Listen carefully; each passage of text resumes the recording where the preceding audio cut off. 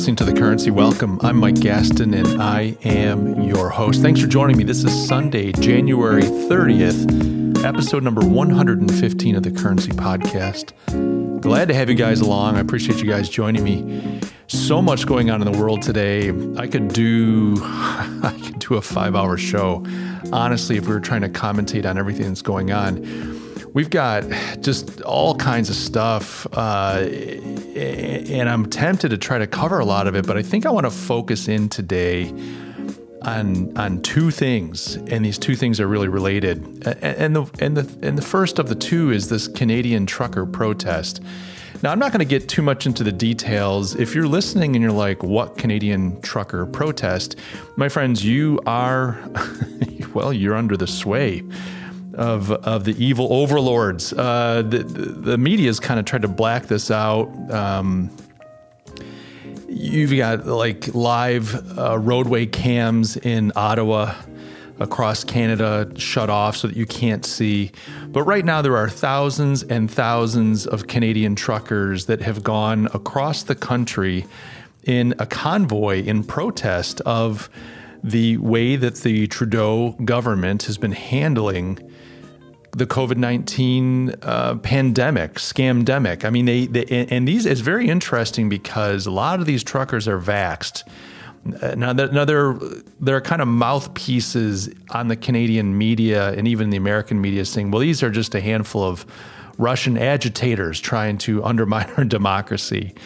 But when you've got just thousands of truckers and then even more thousands and thousands of just Canadian citizens on the streets supporting these truckers as they convoy across the country and make their way, and they've made their way into Ottawa, the country's capital.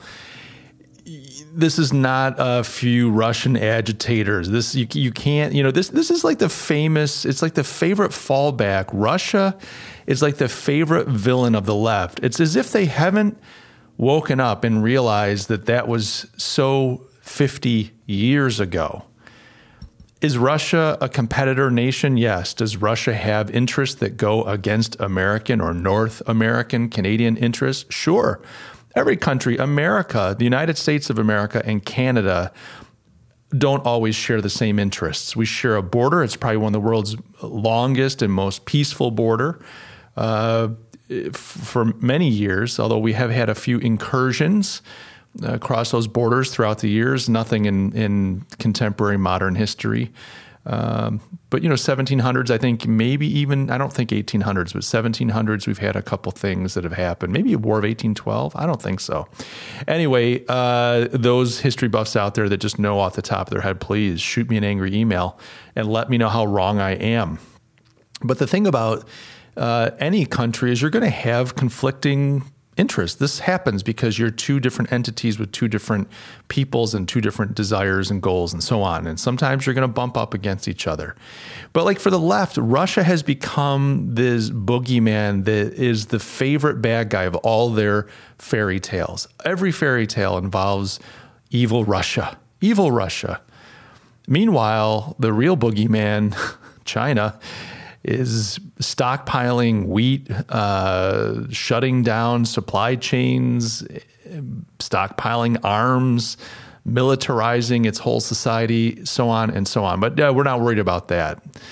So, the left is blaming Russian agitators. This is just, it's so ridiculous. I guess if you're dying to just eradicate any cognitive dissonance that you might be feeling over seeing such a huge outpouring of support to end these draconian, totalitarian, and unnecessary measures, these mandates, these curfews, and so on that Canada and parts of the U.S. are imposing upon its people, well, then you might be inclined to accept that this must be Russia somehow agitating to destroy our great union.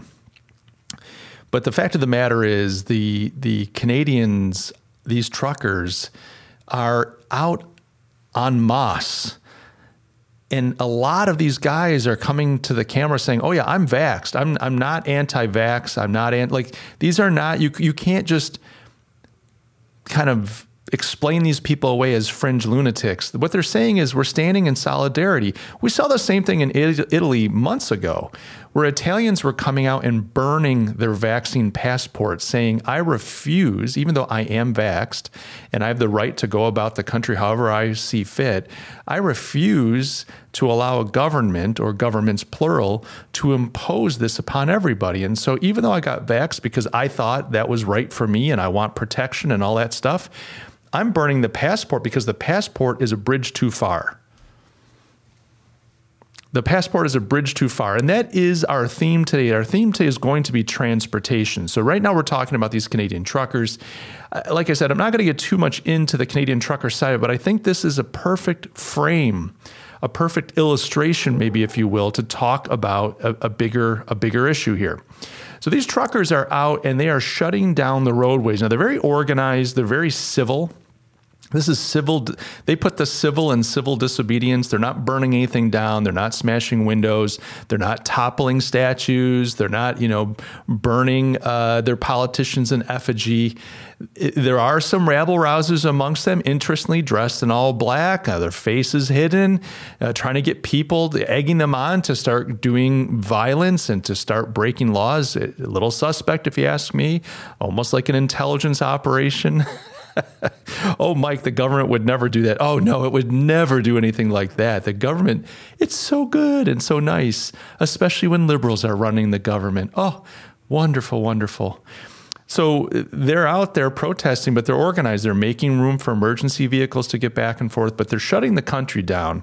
And they're saying essentially to the government, they're besieging Ottawa and making Ottawa and the rest of the country and hopefully the world come to terms with their presence. They're saying, look, this isn't just a few of us.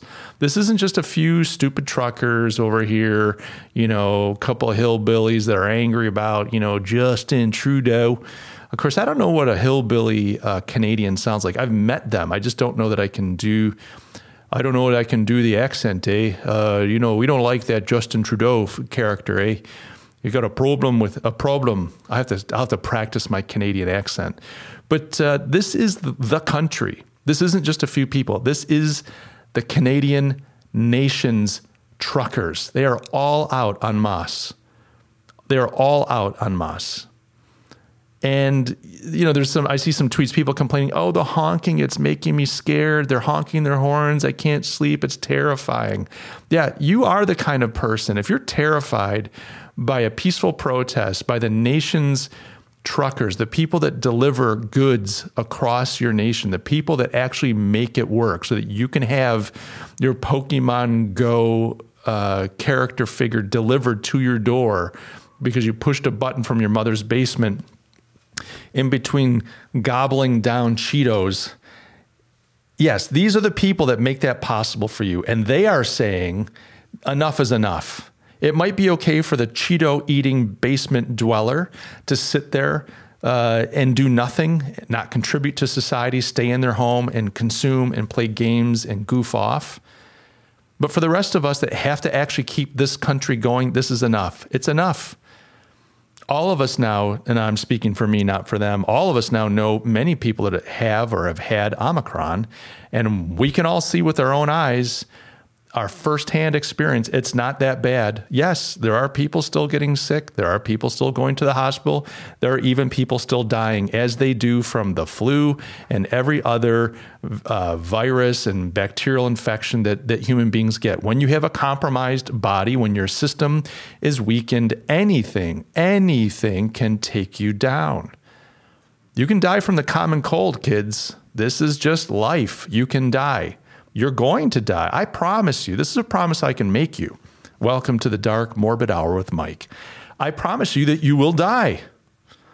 This no one is getting off of this planet alive. Yeah, you could be an astronaut, but you're still going to die. You're going to die somewhere. So the fact being, yes, we're all seeing firsthand, face to face. Omicron's a thing. I know people have had it, blah, blah, blah. Okay, no one's dying. This thing's over. Now, you have countries like Great Britain and Ireland just coming right out, Scotland. We're done.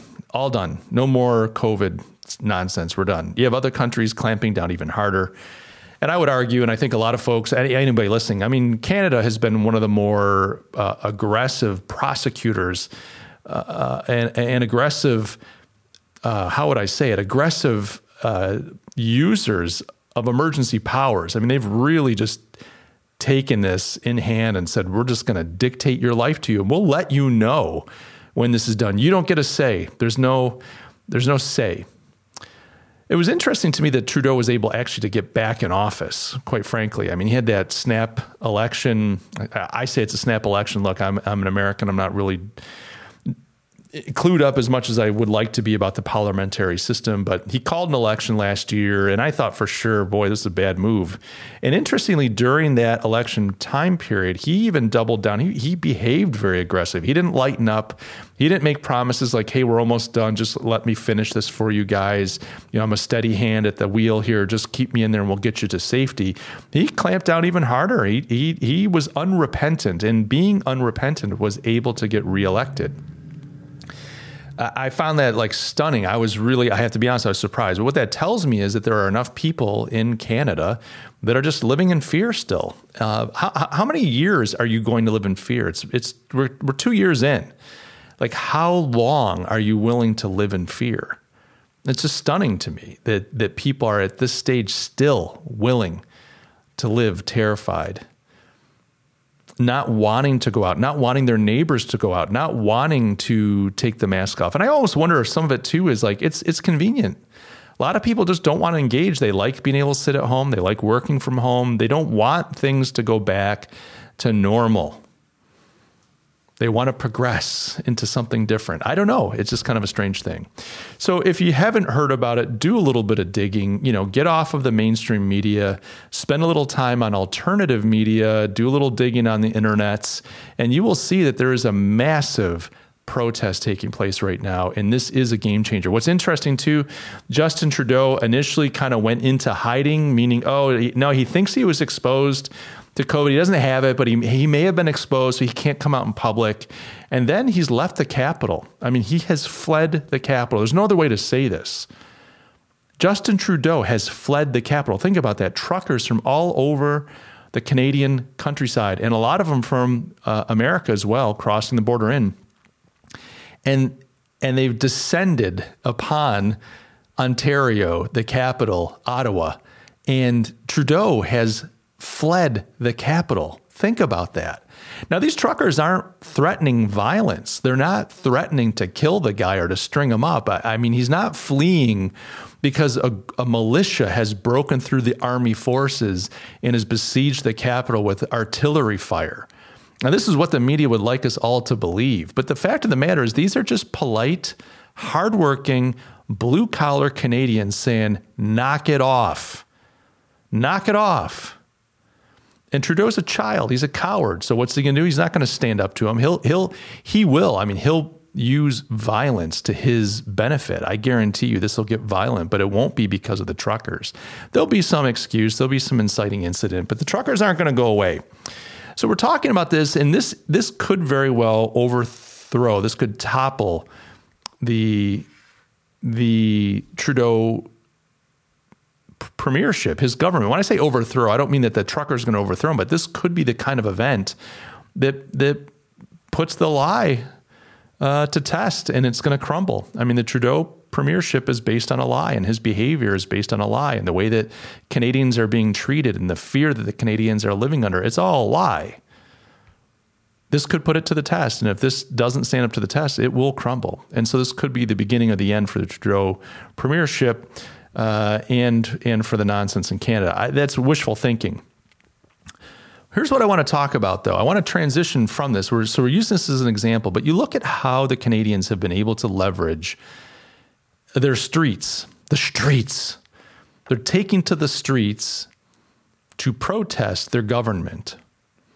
This is why countries often will impose martial law. They don't want you taking to the streets. What happens when people take to the streets? Well, governments have a hard time keeping control.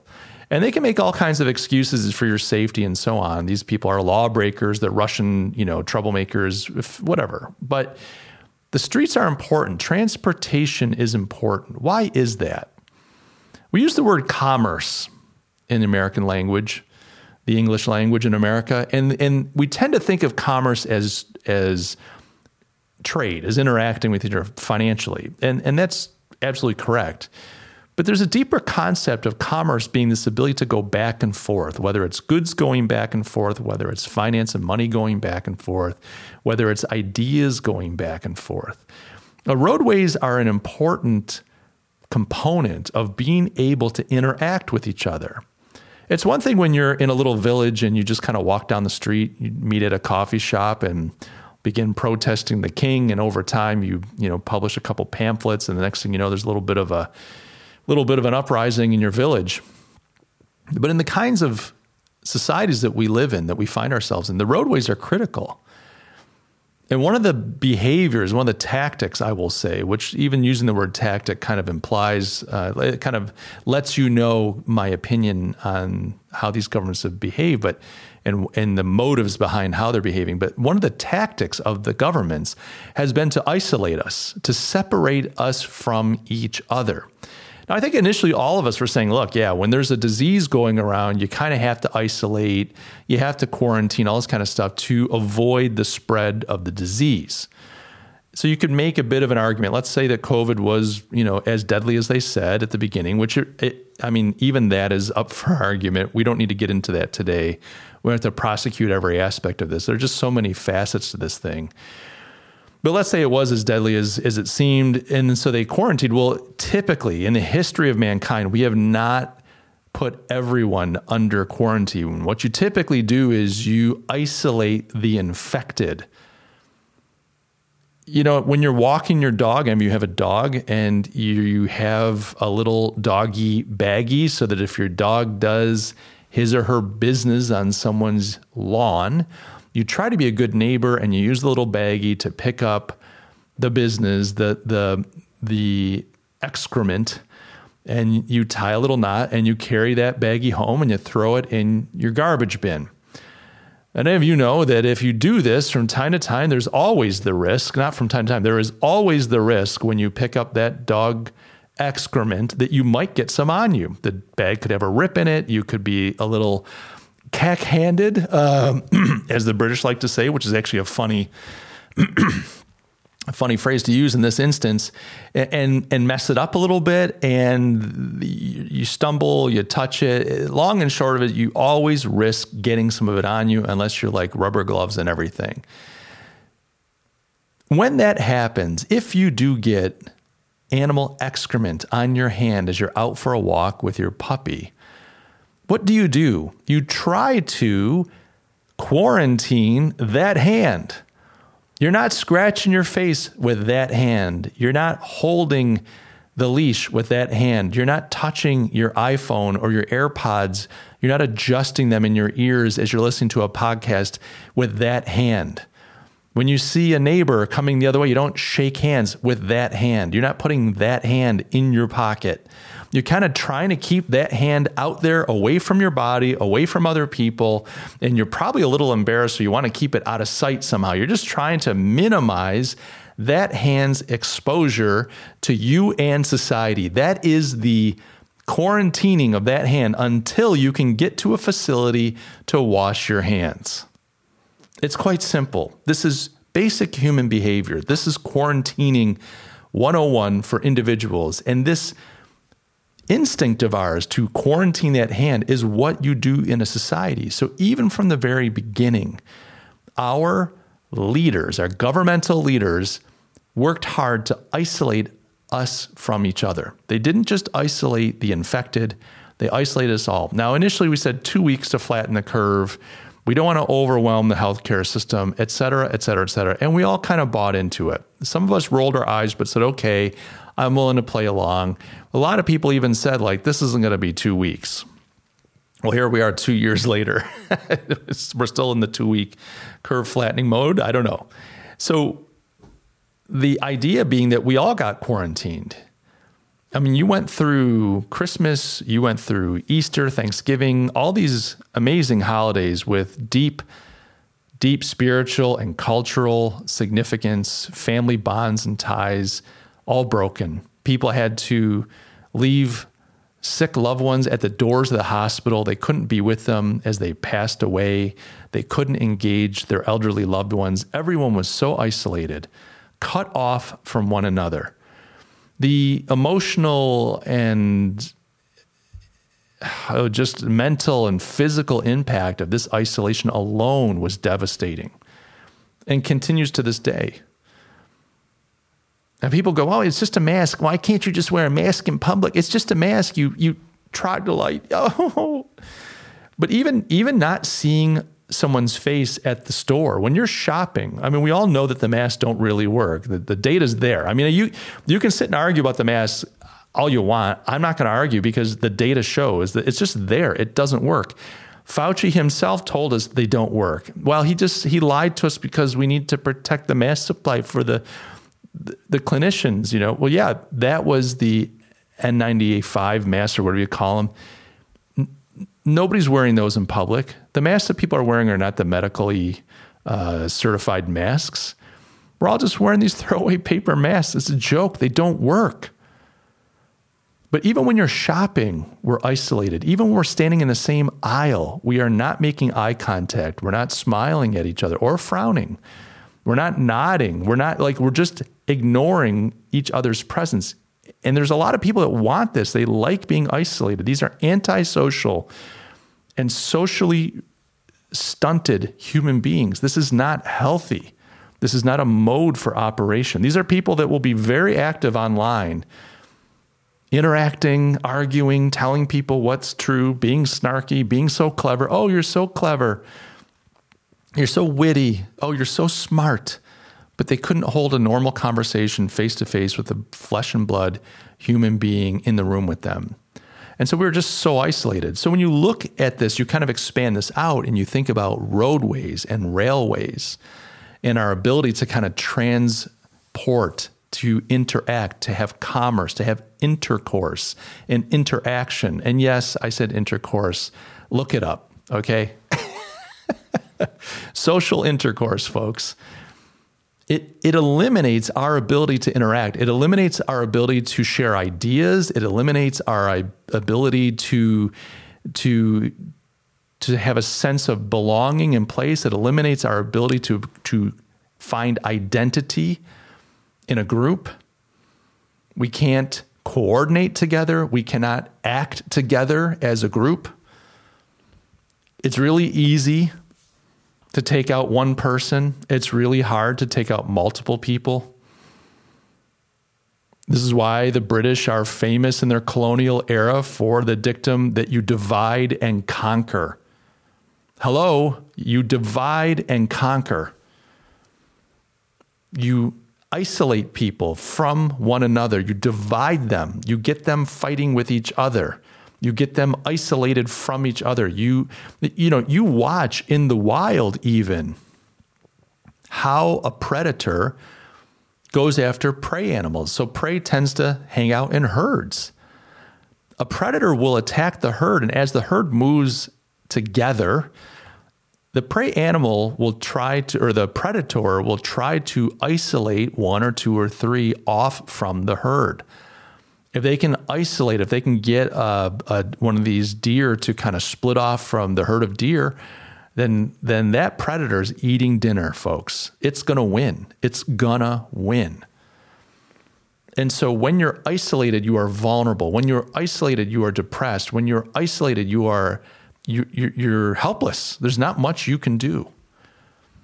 But when you're together, when you're integrated together, and yes, you go, Mike, you're saying that we're a herd animal? No, but we are a social animal. I mean, our greatest achievements are our societies and what our societies are capable of doing. How do we do those things? As individuals, as isolated? No. As people interacting and relating to one another, whether it's through marriage, whether it's through family, whether it's through neighborhood, whether it's through race or religion. There's so many different ways that we relate to one another and that we build these amazing societies. These societies are powerful. This is where our institutions come from. These institutions provide mediation. They provide safety between us and the state. They protect us from the abuses of the state. As soon as you start breaking these things down, when the institutions can't happen anymore, you can't go to church, you're not allowed to come together. And even when you do, you have to sit 6 feet apart and wear a mask. And when the church is over, you need to be ushered right out. No hanging out in the foyer, just chatting. Now, those of you that have had to wait for a mother who is talking in the foyer, after church, you said, I'll be just a moment. I want to talk to Sister Smith for a minute. Those of you that have spent hours waiting for mom to stop talking so that you can go home and make some chicken tendies, well, you're celebrating right now because you're like, that's over with. Thank God that's over with. And some of you might be listening and saying, well, Mike, you're exaggerating. A lot of those strictures have been lifted for various parts of the country. In Canada, they haven't been, but a lot of them, we can go to church. We're allowed to do all these things. Why are you complaining? You're acting like it was last year. Well, we're getting there, kids. But if we look at how the government behaved and is behaving in America and Canada and Europe and some of these other countries, you start to realize that one of the main things that the government has been focused on has been isolation. They don't want unsupervised, unstructured, uncontrolled interaction between individuals. They don't want groups forming. The only way that we are allowed to come together is as a collective, and that's under the banner of everyone getting the vaccine. There's those of us that have been vaxxed, and those of us that are less than citizens, a la Macron and his vile statements a few weeks ago, calling French citizens that have not been vaxxed less than citizens and promising to, quote, piss them off, to frustrate them, that he will badger them and piss them off, that is his focus, and he will badger them to the end. That was his focus. You're less than citizens, and I'm after you. So you can become part of the collective. You can lose your identity. You don't get to have intercourse, social intercourse. You don't get to engage. You don't get to share ideas. You become one of us by submitting to the medical procedure of getting the vaccine. And once you do that, you're allowed to have your consumptive focus life back. But those of you that dare want to come together around Christ, around Allah, around, whoever your God is, those of you that want to go worship in the house together with your co-religionists, those of you that want to celebrate marriages, those of you that want to spend time with your family members of different generations, free to love, hug, engage, have a good time, and yes, even argue with them over a turkey drumstick. Those of you that want to do that, well, we can't have that. You're the criminals. You're the selfish. You're the evil.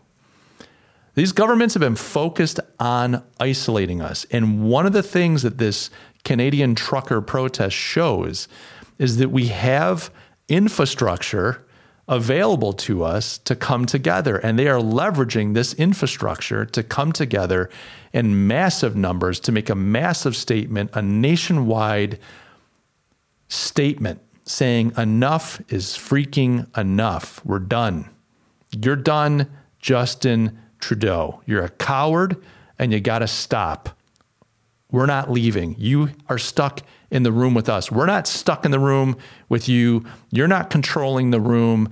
This is our room and you're stuck in the room with us. Now, what are you going to do?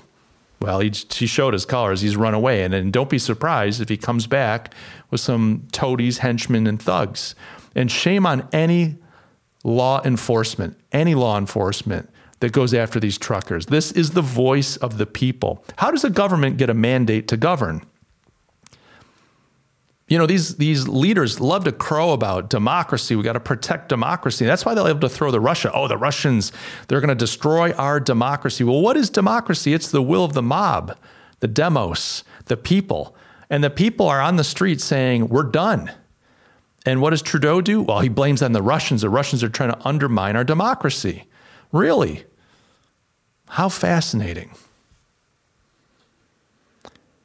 So it's interesting here, this leveraging of the highways and the byways to shut down the nation, to make the leaders come to terms with what is going on and what the will of the people is, and come to terms and own their behavior, their abuse of power and their abuse of the Canadian people, is that the U.S. Department of Transportation recently received hundreds of billions of dollars.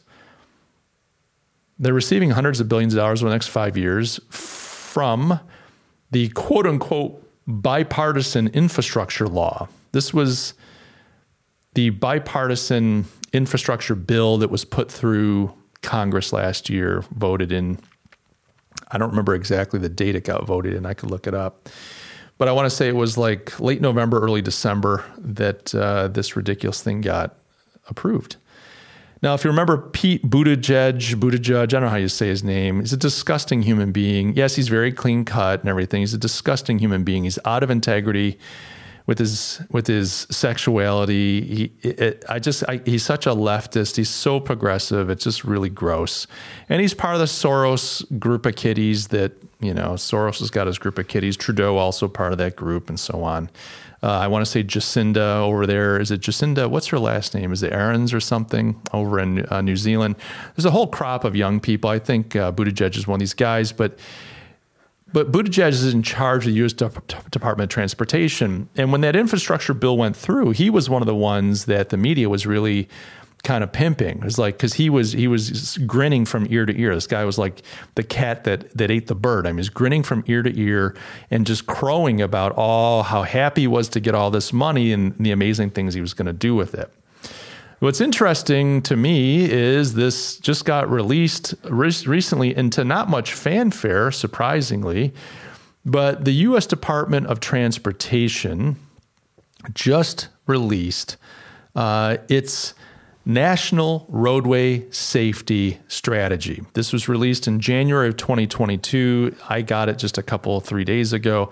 I read this 42-page document from cover to cover. I'll put a link to it in the show notes so you can read it yourself. But essentially, you start connecting the dots. You see how the left is they're trying to control discourse. They're trying to control behavior. It's very clear, and I said this when Trump was president, but it's very clear to me right now that the left does not ever want to relinquish control. I think Trump put fear in their hearts. And I don't mean that because he's so amazing, but I think that they saw an aspect of the U.S., the people and the people's will that scared them. And they thought if once we get Trump out of office and we get control, we can never let go. We can't just be on this kind of slow boat to China with our agenda. We really have to ramp things up. COVID has allowed us to ramp things up, and we need to push all the way to the end for this thing. We need this country and this world to become a progressive utopia. And so we're going to inflict like the locust that we are, our vision for America upon the country. And we're going to do it pretty aggressively. So when they passed the infrastructure bill, which infrastructure is pretty innocuous, all of us, we're kind of jaded. I should say we're kind of jaded.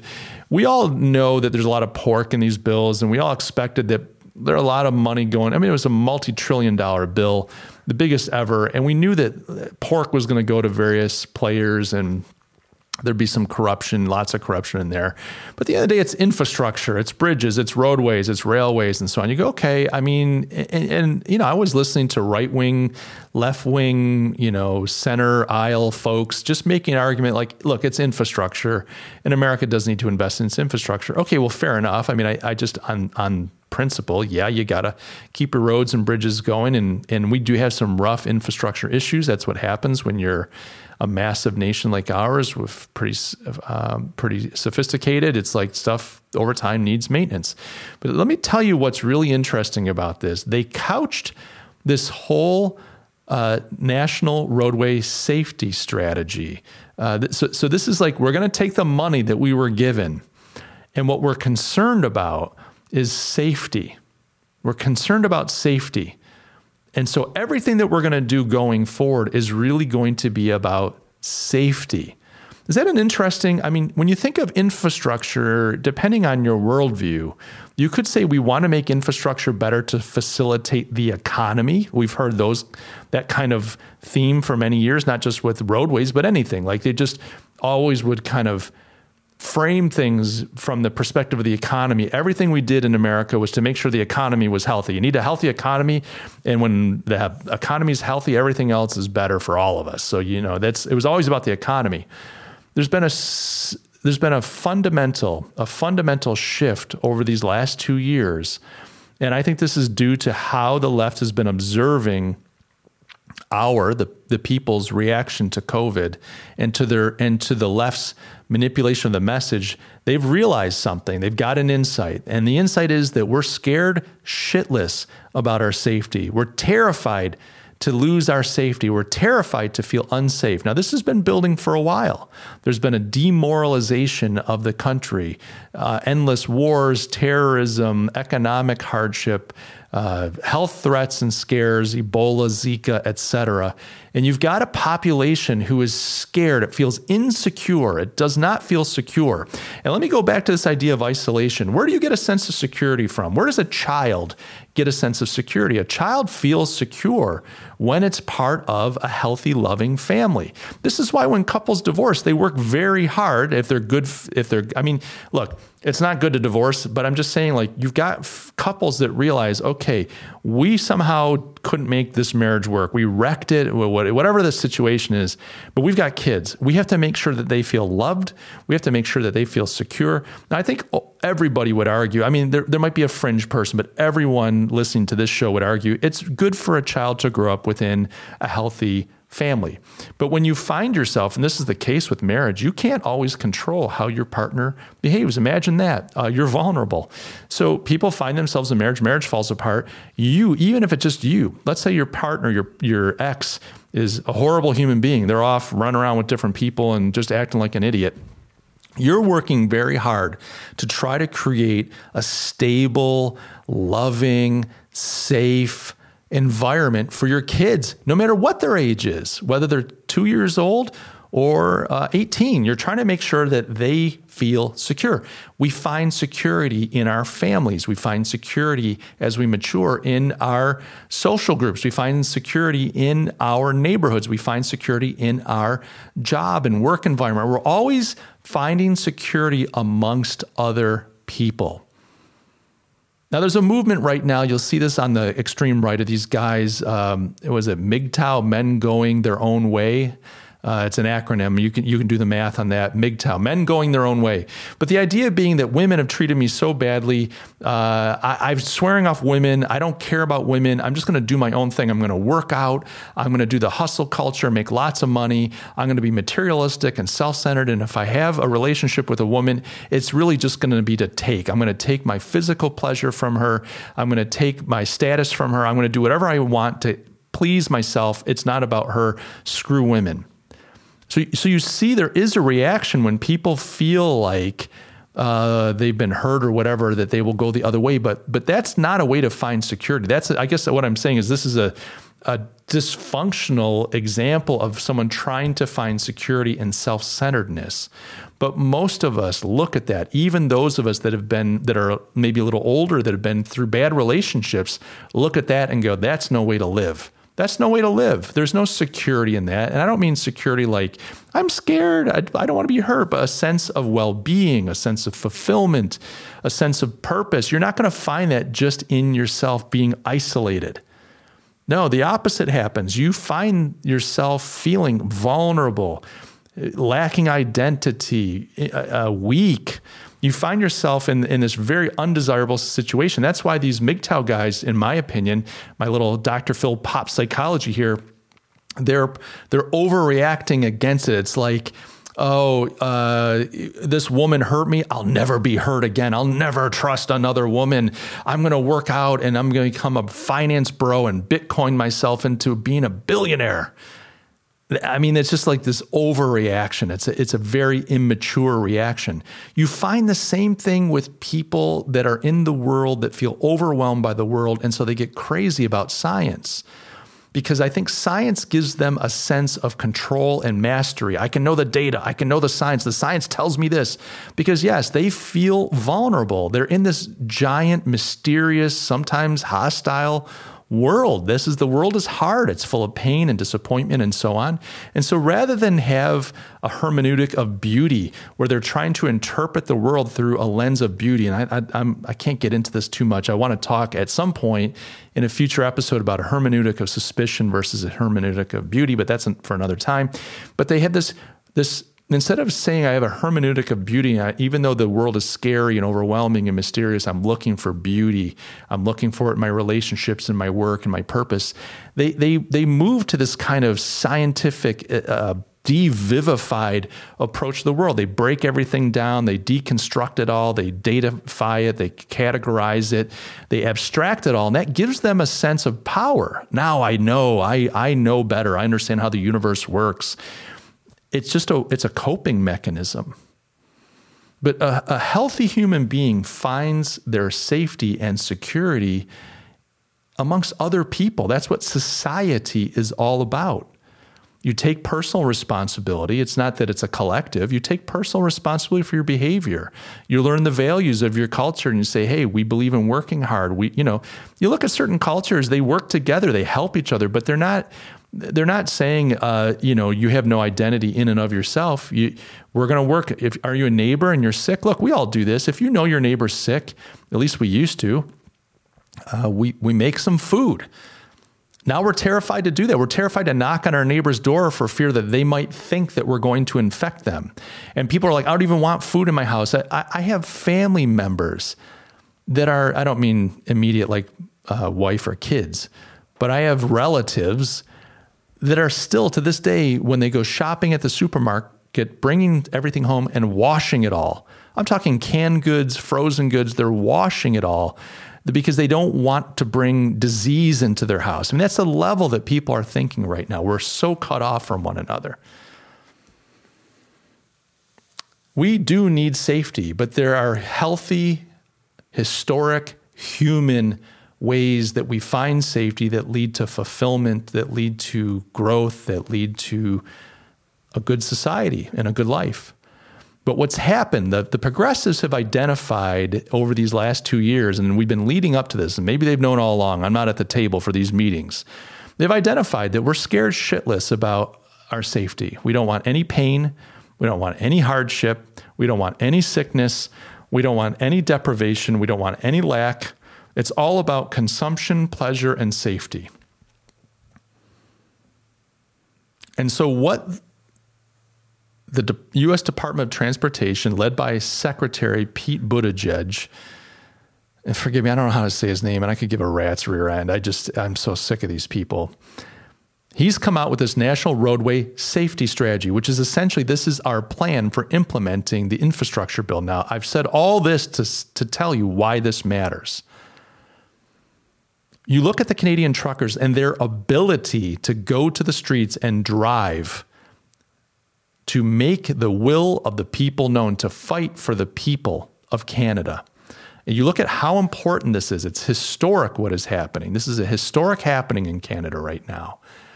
But if the Democrats, and they will, if the left, the progressives have their way, you will not be able to do that anymore. So essentially what Buttigieg is saying is, and he says, this is how he couches it. He's got a letter that kind of opens up this piece. I'm not going to, maybe I will, but I'm not going to read everything in this report. But he just opens it up, the opening letter of this plan, this strategy. Our priority at the Department of Transportation is to make our transportation system safe for all people. Right now, we face a crisis on our roadways. Almost 95% of our nation's transportation deaths occur on American streets, roads, and highways. Well, transportation deaths, and these are roads and highways, how you transport, and they are on the rise. An estimated 38,680 people died in motor vehicle crashes in 2020. In the first half of 2021, an estimated 20,160 people died, up 18.4% compared to the first 6 months of 2020. And every year, millions more are seriously and often permanently injured. Those lost are our family members, our friends, our colleagues, our neighbors. Remember Joe Biden talking about this in the debates with Trump? Oh, you're losing your family members, your friends. They are the people who build, maintain, and fix our roads. They are the people who deliver critical goods and those who risk their own lives to keep us safe. The status quo is unacceptable, and it's preventable. We know it's preventable because bold cities in the United States and countries abroad have achieved tremendous reductions in roadway deaths. We cannot accept such terrible losses here. Americans deserve to travel safely. You deserve this, kids, to travel safely in their communities. Humans make mistakes, and as good stewards of the transportation system, we should have in place the safeguards to prevent those mistakes from being fatal. 0, listen to this, folks, 0 is the only acceptable number of deaths and serious injuries on our roadways. 0. They're saying now that the only number they will accept is 0 deaths and serious injuries. This National Roadway Safety Strategy describes the major actions we will take to make a meaningful difference over the next few years. At the core of the strategy, and he breaks it down into the segments, at the core of the strategy is a department-wide adoption of the safe systems approach. So this is going to be adopted across the whole department, U.S. Department of Transportation, which focuses on 5 key objectives: safe people, safer roads, safer people, safer roads, safer vehicles, safer speeds, and post-crash care. Now, folks, you hear this and you go, well, that's fair. I mean, they're talking about let's make people safer, let's make the roads safer, vehicles safer, speeds, and post-crash care. That on its face would be fine, and we don't have time to get deep into this. But as you dig into this report, it's nuts. It's nuts. They've got statistics. Well, first of all, they talk all about inequity. There's the whole death thing is inequitable. Many more black folks, people of color, are dying on the streets than whites. But then on the other hand, the majority of U.S. deaths on the roadways have a white male involved. It's like really. I mean, they're taking critical race theory and applying it to the roadway safety problem. And so what they're saying is they're setting a standard saying that we will not accept one roadway death. They are essentially empowering themselves to do whatever it takes to eliminate any roadway deaths. You see, we've kind of accepted this mentality that you can't have deaths and that we can do anything. We can shut down the economy.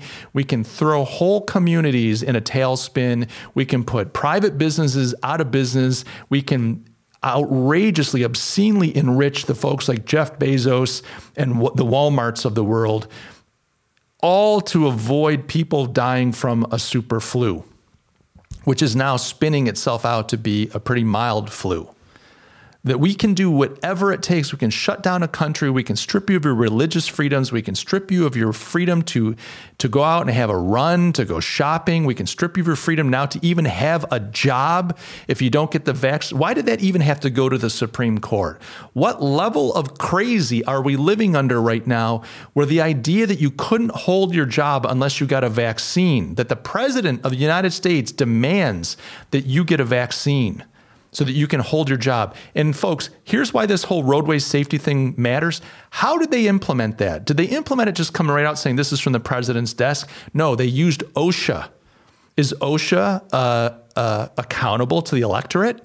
Did you and I vote OSHA in? Who are these people running OSHA? What authority do they have? Well, apparently they can send armed people to your company and shut it down and arrest you if you break OSHA mandates. They can just come into your workplace at any time and conduct audits and searches, and they can do whatever they want. Why? Because they're an unelected, unaccountable group of bureaucratic thugs that get to strip you of your liberty as a human being and as American.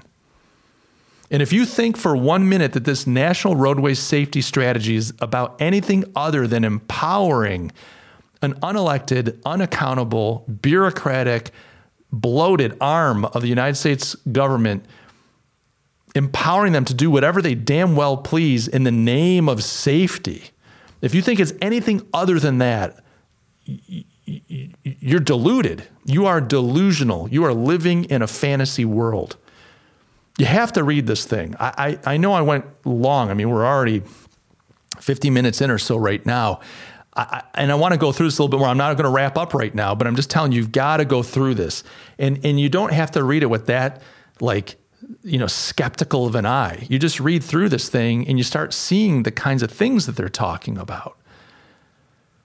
But they're saying that they're demanding that we have no more roadway deaths. Well, what does that mean? What kind of control do they have to have over us to get to zero deaths? What kind of authority are they taking for themselves? Did you elect them? Did you decide? Did you demand that there are zero roadway deaths? I'm not demanding it. I want the roads to be safer. I moved from New York State down to South Carolina, love South Carolina, love being here. But I got to tell you, the driving's a little different. There are a lot of people on the roads that are uninsured, unlicensed drivers. And I've watched people do crazy things. I've watched people cut across 4-lane highways or just do things that I would consider erratic and that would easily cause a death. So as a guy who rides a motorcycle, I'm a little less confident out there on the bike because it's like there's just too much random idiocy. Love you, South Carolina, but we got a problem here on the roads. Now, that said, New Yorkers had their own problem, even in upstate. I mean, people would run red lights all the freaking time. Everybody's pushy. Everybody's arrogant. Everybody's hostile. They're in that wheel, and it's like me against the world. You kind of get in this mindset. What I like about South Carolina, people are a lot more polite. They're not in a rush often. Sometimes they are, but not often. They're willing to let you into traffic. I had to get used to that. It kind of threw me when I was behind someone who stopped to let someone in. I was like, whoa, it's okay, slow down. You got to be ready for that. But on the other hand, I've been let in traffic and it's like, thank you. What a blessing. Thank you. Thanks for making my life a little easier. And it's really nice to be able to let somebody else into traffic. So there's some wonderful things down here, but not the safest drivers. That said, have any of us empowered the government to eliminate all road deaths? Is this really an issue for the government? You see, this is what happens when we as individuals refuse to take responsibility for our own behaviors. When we say, like the New Yorkers, I'm going to run this red light, I'm running the light, I'm running the light. When you don't know how to have 2 drinks and say, you know what, I either need to stop drinking and wait a while, or I need to let somebody else drive. When you can't take responsibility for your own behavior, then the government says, well, I'll step in, no problem. We got a problem. Because when we don't take responsibility for our behavior, society becomes difficult to navigate. It becomes hard when everybody's doing whatever they damn well please. Libertarians, take note. You like this idea of people just doing whatever they want. It's unworkable because what people want is often at odds with what everybody else wants, and it gets a mess. I don't have a problem with speed limits and traffic signals and all that jazz. It just facilitates the national transportation, the commerce, the intercourse and all that kind of stuff. So, boy, I keep using the word intercourse. That's kind of new for the show. I'm using it from the more classical sense, not the procreational sense. So when we don't take responsibility for our own behavior, when we refuse to govern ourselves, then we must be governed. And I think societally, we've kind of laughed at and mocked and gotten rid of a lot of the values that we would use to govern ourselves. And so we've eschewed anything that looks like underpinning ideals and values that are classical. And so then you go, well, since it's every man for himself and everybody's so self-centered and values have gone out the window, then it's kind of ugly out there. It becomes kind of like that Darwinian red in tooth and claw. It's survival of the fittest. Well, those of you that aren't fit enough start crying foul, like, oh my gosh, I'm getting overwhelmed. These people are just overpowering me, because it becomes about raw power and ill behavior. And there are no consequences. So then the government steps in and goes, well, we got to stop this. It's just, it's the same thing with people that would come to work sick before COVID. It would piss me off. It's like, why are you you're sick. Why are you here? Or these, families that you got everybody's out working and the kids are in daycare. And so rather than say, look, I got to stay home because the kid has a fever, they'll dose the kid with some cough syrup, knock the fever out for a few minutes and drop the little Petri dish off, the little monster off, so that, you can go to your job, because heaven forbid, you get in trouble with your boss. It's more important that you're getting that revenue than it is you're staying home and being a parent for your kid. So people are very self-centered and they don't do what they should morally do. You have an obligation, so these arguments, it's like, well, you need to get the vax because you have an obligation to society. So this is what happens when people don't know how to just self-govern, self-regulate. Then the government steps in and says, well, I'll force you. But I don't know who of us said to the National Road, to the U.S. Department of Transportation, we want 0 deaths. No one wants any deaths. But the presumption, at least for me, has been that's on us. I mean, yes, let's improve the roads. We pay enough in taxes. My gosh, let's improve our roads. Let's maintain them. Let's keep the traffic signals. Let's show a little bit of respect for our fellow travelers. If you're on the airplane and you're behind me and it's my turn to pull my stuff out of the overhead bin and depart the plane, to exit the plane, don't body me out of the way just because you don't feel like waiting. Show a little bit of consideration on the roads. Show a little bit of consideration on how you behave. And when you don't do that, that's when the rules come in. And so the left, I think, is doing a couple things. We've got one dynamic of where everybody doesn't seem to want to take responsibility for themselves. We've got another dynamic where everyone is terrified for their safety. And so they come out and say, no worries, we're going to get 0 deaths. Well, how do you think they're going to do that? Do you think they're going to do that with some just really cool, cute jingle ad campaign like we used to do in the 80s? Just say no to drugs. Do you think that's what they're going to do? You think they're just going to do some type of, well, we just have to get people thinking about this more. No, we have the technology and capability right now to strip every freaking decision out of your hands.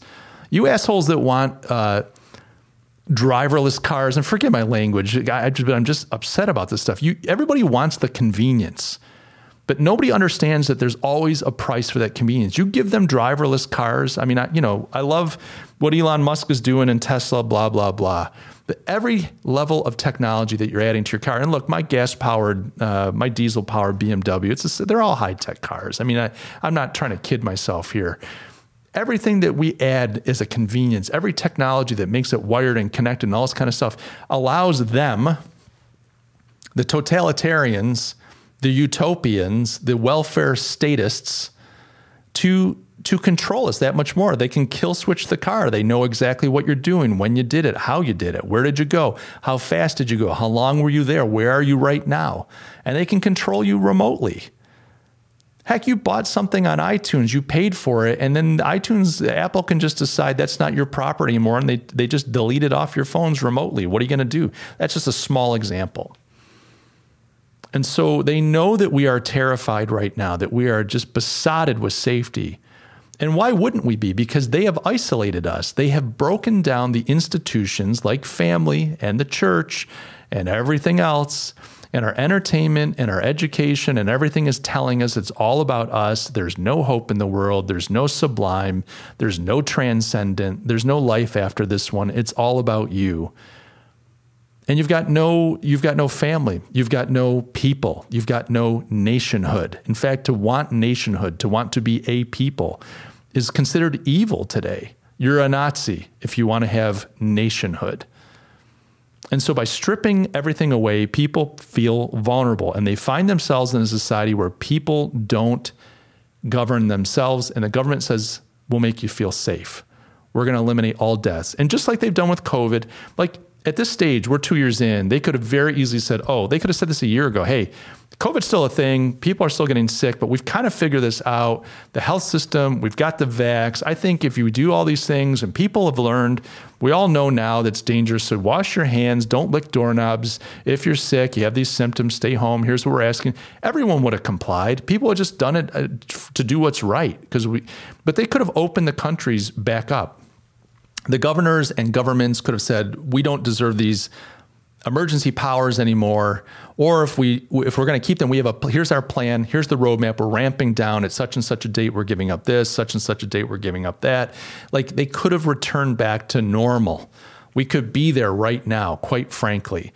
And with Omicron, yeah, it's everywhere, but it's like, it's a paper tiger right now. There's no teeth to this damn thing.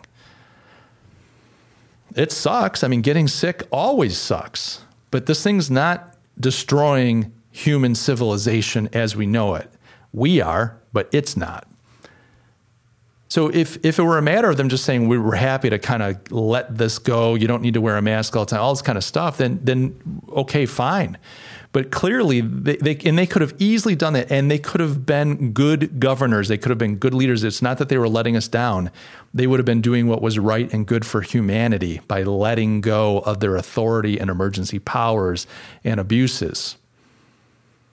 Another thing they could do is turn Fauci over to the courts, but that's another story. So they haven't done that.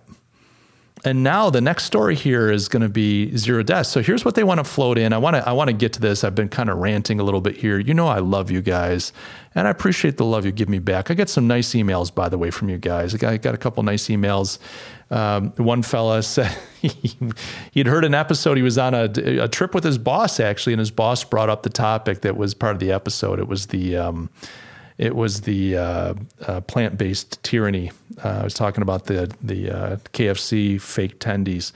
And he said listening to the episode kind of equipped him, so he was able to bring up some interesting points and talking to his boss. It really worked out well for him. So see that, kids? If you listen to The Currency, not only will you have insights that no others have, but you will probably get promoted within your organization. It just happens. It's magic. So I appreciate that note, but get some great notes. Thank you for that. But I've gone a little long here. I want to talk a little bit about some of this stuff that they're trying to roll in here. So just basic safety, you wouldn't be surprised about. But they start saying, here's a headline, a header, subhead on page 11, opportunities to simultaneously address safety, equity, and climate. So not only are they going to try to keep the roads safe, but by the way, while we're doing this, we want to make sure that we're dealing with equity and climate on top of it. We're going to keep you safe, we're going to make the roads equitable, and we're going to make the climate better. So they're just taking all this power for themselves. And they list out in some of these charts like American Indian, Alaskan Native fatalities, Black or African Americans. There's all these charts showing how a fatality affects that community differently. And so these people, American Indians, Black, Africans, Hispanics, Latinos, they're much more vulnerable to street fatalities. They die more, and then when they die, it's more important when they die than when a white person dies, essentially. It's more. There's more of an impact when a Black person dies to a community than when a white person dies in a community. They bring in things like, so they bring in equity, they bring in things like the climate crisis, and they start picking apart some of the problems. And so they're taking on for themselves the authority to begin to change the way you and I are able to transport ourselves. The freedom that you take for granted, the ability to hop in your vehicle, hop on a train, hop on a bus, go across town, do what you got to do. They're taking that under their purview. You don't have, just like you don't have the freedom right now to do what you want when it comes to the virus and the pandemic. They're saying, well, because of road deaths and because of inequity and because of the climate, we're going to take this away from you too. And so as we're looking at Canada and we're seeing the Canadians leveraging their highways and byways legally to let the government know that enough is enough and to push back and to try to hold the government, the Justin Trudeau government, accountable for its out of control abuses, our government is now putting in hundreds of billions of dollars over the next few years to take technological control over you, to take racial control over you, to take climate control over you and your ability to move about the country. And they don't need to run these through Congress. They are an extra congressional position. It's a cabinet position under the president with hundreds of billions of dollars at their disposal to change the way that you and I move about the country. Now, if you say, well, don't worry, Mike, it's only going to be for federal roads, but for state level roads and local roads, no, you know how this works. They've got billions of dollars that they're going to hand out. I want to say it's like 50 billion this year. They've got billions of dollars that they're going to hand out to each state. But you know how those handouts work? Yeah, you're going to fix your roads, but you're going to have to put in place these race-based initiatives. You're going to have to put in place these climate-based initiatives. So if your state says we're not interested, well, everybody else is getting billions, and you're going to sit there getting nothing. Your state's going to become like a backwater. So you're going to take that money, but now you're going to have the federal hooks in you. They want to change the way vehicles and technology works in the vehicles. They want to have data systems. While airbags and seatbelts work together to protect people inside motor vehicle when a crash occurs, the next generation of motor vehicles will increasingly have the technology necessary to prevent certain crashes from occurring in the first place and to mitigate harm to those outside of the vehicle when a crash happens. Several advanced driver assistance systems, ADAS technologies, are known to help prevent and mitigate impact crashes. So they talk about all that kind of stuff. So they can hit the brakes without you hitting the brakes. They can swerve the car, all that kind of stuff. But in addition to that, they also want to add lots of data capturing capability. They're saying in this document that they want to add all kinds of technology that's capturing data about you as a driver and communicating that back to some mothership somewhere. They want to have real-time information on what you do. Think about that. They're going to know everything you do. It's a little spooky. They want to impose safer speeds. And again, if you think about the car, and if they're able to add technology, these augmentations to the car technologically that allow them to mitigate accidents and so on, they can also control your speed. So they want to get safer speeds. That means that, let's say you want to speed up a little bit and they won't let you. They're just going to control the car. One of the big things that bothered me, and maybe this is because I'm a white male, but they're showing that white males, the way they couch this, I should say, not that they're showing, the way they couch this, it's almost like, I shouldn't say almost, the way they state it is that white males are the main problem on the roads, that white males are responsible for most of the road deaths out there. Now, I don't have access to their source material. I mean, they're kind of putting statistics out there. I can't see the source material to verify. You know how data is. You can interpret it so many different ways. It might just be that white males are on the roads more, or maybe that not white males cause, but white males are involved in more deaths. Maybe it's things like UPS drivers getting hit. They could be out delivering a package, and if a preponderance of the people that are vulnerable are white males, then yes, more white males would be involved in these road deaths. But the way that they state it, one would infer from the statement, which I think is purposeful, that white males are responsible for these. So what kinds of laws and rules will they put in place? The way they say it, by the way, 70% of drivers involved in fatal crashes in 2019 were men. Sorry, so that's just going after men in general. I think I may have miscopied that. I think it's white men. But they're coming after specific racial and sex groups in order to get zero deaths. And so I think here's the issue that I'm having with all this, and we'll wrap it up with this thought. We need the ability to interact. We should be free to travel about, to go shopping, to go to work, and so on. We've seen how the left has leveraged these organizations like OSHA, these departments like OSHA, to impose upon us severe restrictions to our ability just to have basic human rights, meaning to be able to go out and work and care for your family.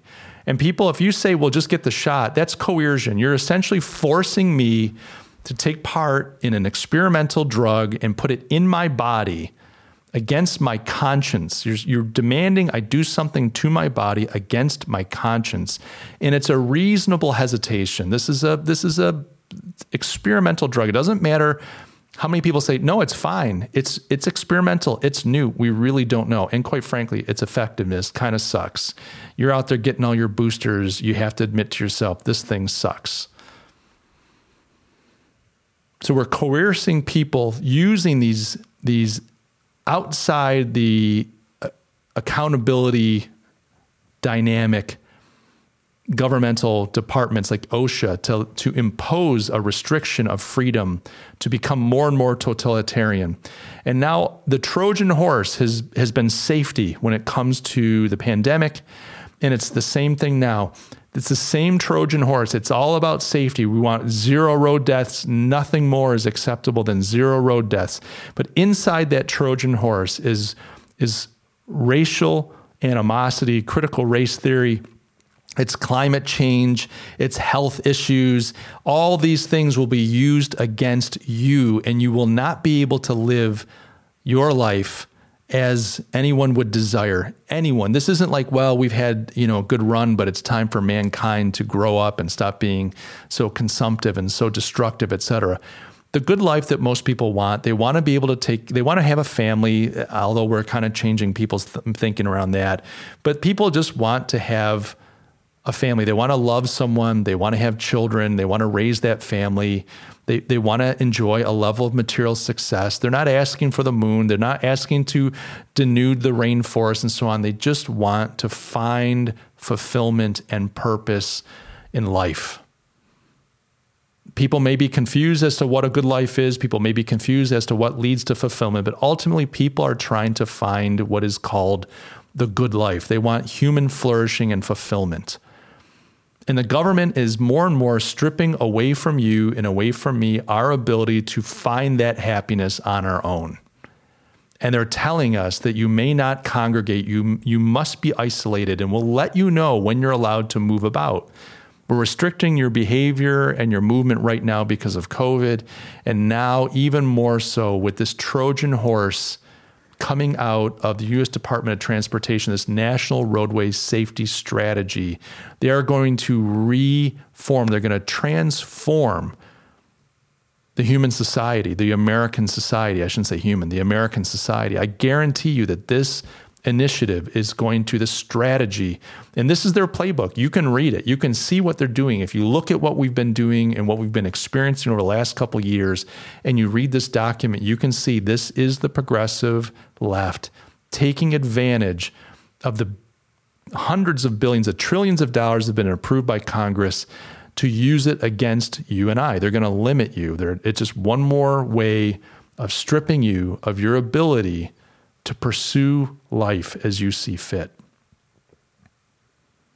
They will strip it based on your race. They will strip it based on your sex. They will strip it based on your age. You no longer have the freedom to govern yourself. You no longer have the freedom to move and act and do as you will, as you see fit. You no longer have the freedom to even choose how you'll contribute to society. They will let you know. My friends, this is not good. And there's no accountability. They don't have to put this through votes. They don't have to ask for permission. They are the authority that now can dictate to us what it will be like to move about the country. Local roads, municipal, state level, federal transportation. It's done. We have got to hold these people accountable. We have got to change the way that we do what we do. We have got to change the way that we are being governed. This is not working. Those of you that are pro-America, which, I'm pro-America, but don't forget, this was an experiment. We always talk about the American experiment. And we got a little cocky years ago and crowed about how the experiment was so successful. If you listen this far, I'll throw this out there for you listeners that have hung in there all the way. I will put on the table, maybe the American experiment is proving to be a failure. Maybe the basic ideas of the individual and the kind of post-Enlightenment liberal thinking that put together our Declaration of Independence and our Constitution, maybe those things are flawed. Maybe the very seeds of our own destruction are planted within the very concepts that we hold so dear. Maybe democracy isn't the answer. Maybe the individual isn't the answer. Maybe this is what you get when you base your society on consumption and individualism, in materialism and science-ism. The things that we're so proud of in this country are leading to our destruction, and this inability to govern ourselves, inability to come together as a people is allowing these departments, these cabinet-level authorities to put out strategies that are going to strip us of our ability to even protest when the time comes, to even, if you don't fall in the right group, you may not be allotted the right to go shopping. You may not be allotted to go to work. And if you think this is crazy talk, well, take a look at the last couple years. Who would have thought that OSHA would have been the department that they use? I think of OSHA as like, hey, are you using that ladder properly? And are you wearing a hard hat? They strip people of their ability to feed their families. People have lost their homes over this. They've lost their livelihoods over this. 20, 30-year careers destroyed. People are just gutted, families destroyed. I mean, over what? Because they didn't get a clot shot. Over some unaccountable but very powerful department. It had to go to the Supreme Court to be struck down. Well, how many times is that going to happen? You can't play defense all the time and expect to win. We have to have a serious conversation about democracy and societies based on the individual, because this liberal vision, this progressive liberal vision of the society, it's not working. And I guarantee that this new safety strategy is a Trojan horse, and what comes out of it is not going to be good. So, because I'm going to leave a link to this in the show notes. Take a look at it for yourself. It's quite interesting. Would love to know what you think. If you do read it over, or even if you don't, if you just have some thoughts based on this broadcast, do me a favor, get in touch. Just go to my website, mikegastin.com, MikeGastin.com. There's a contact form. Make sure to sign up for my email. We're doing kind of a cool, what I think is cool, series, just kind of informal thoughts on metaphorical maps and meaning. So sign up for that, kick me a note on that, and I'll get you, you'll be in the queue. It's been a long day already, huh? Guys, thank you so much for listening. I appreciate all your encouragement, all your support. I hope that God richly blesses each and every one of you. I appreciate you as a listener. I want nothing but the best for you. So know this, I love you all, and I will catch you in the next episode. Cheers.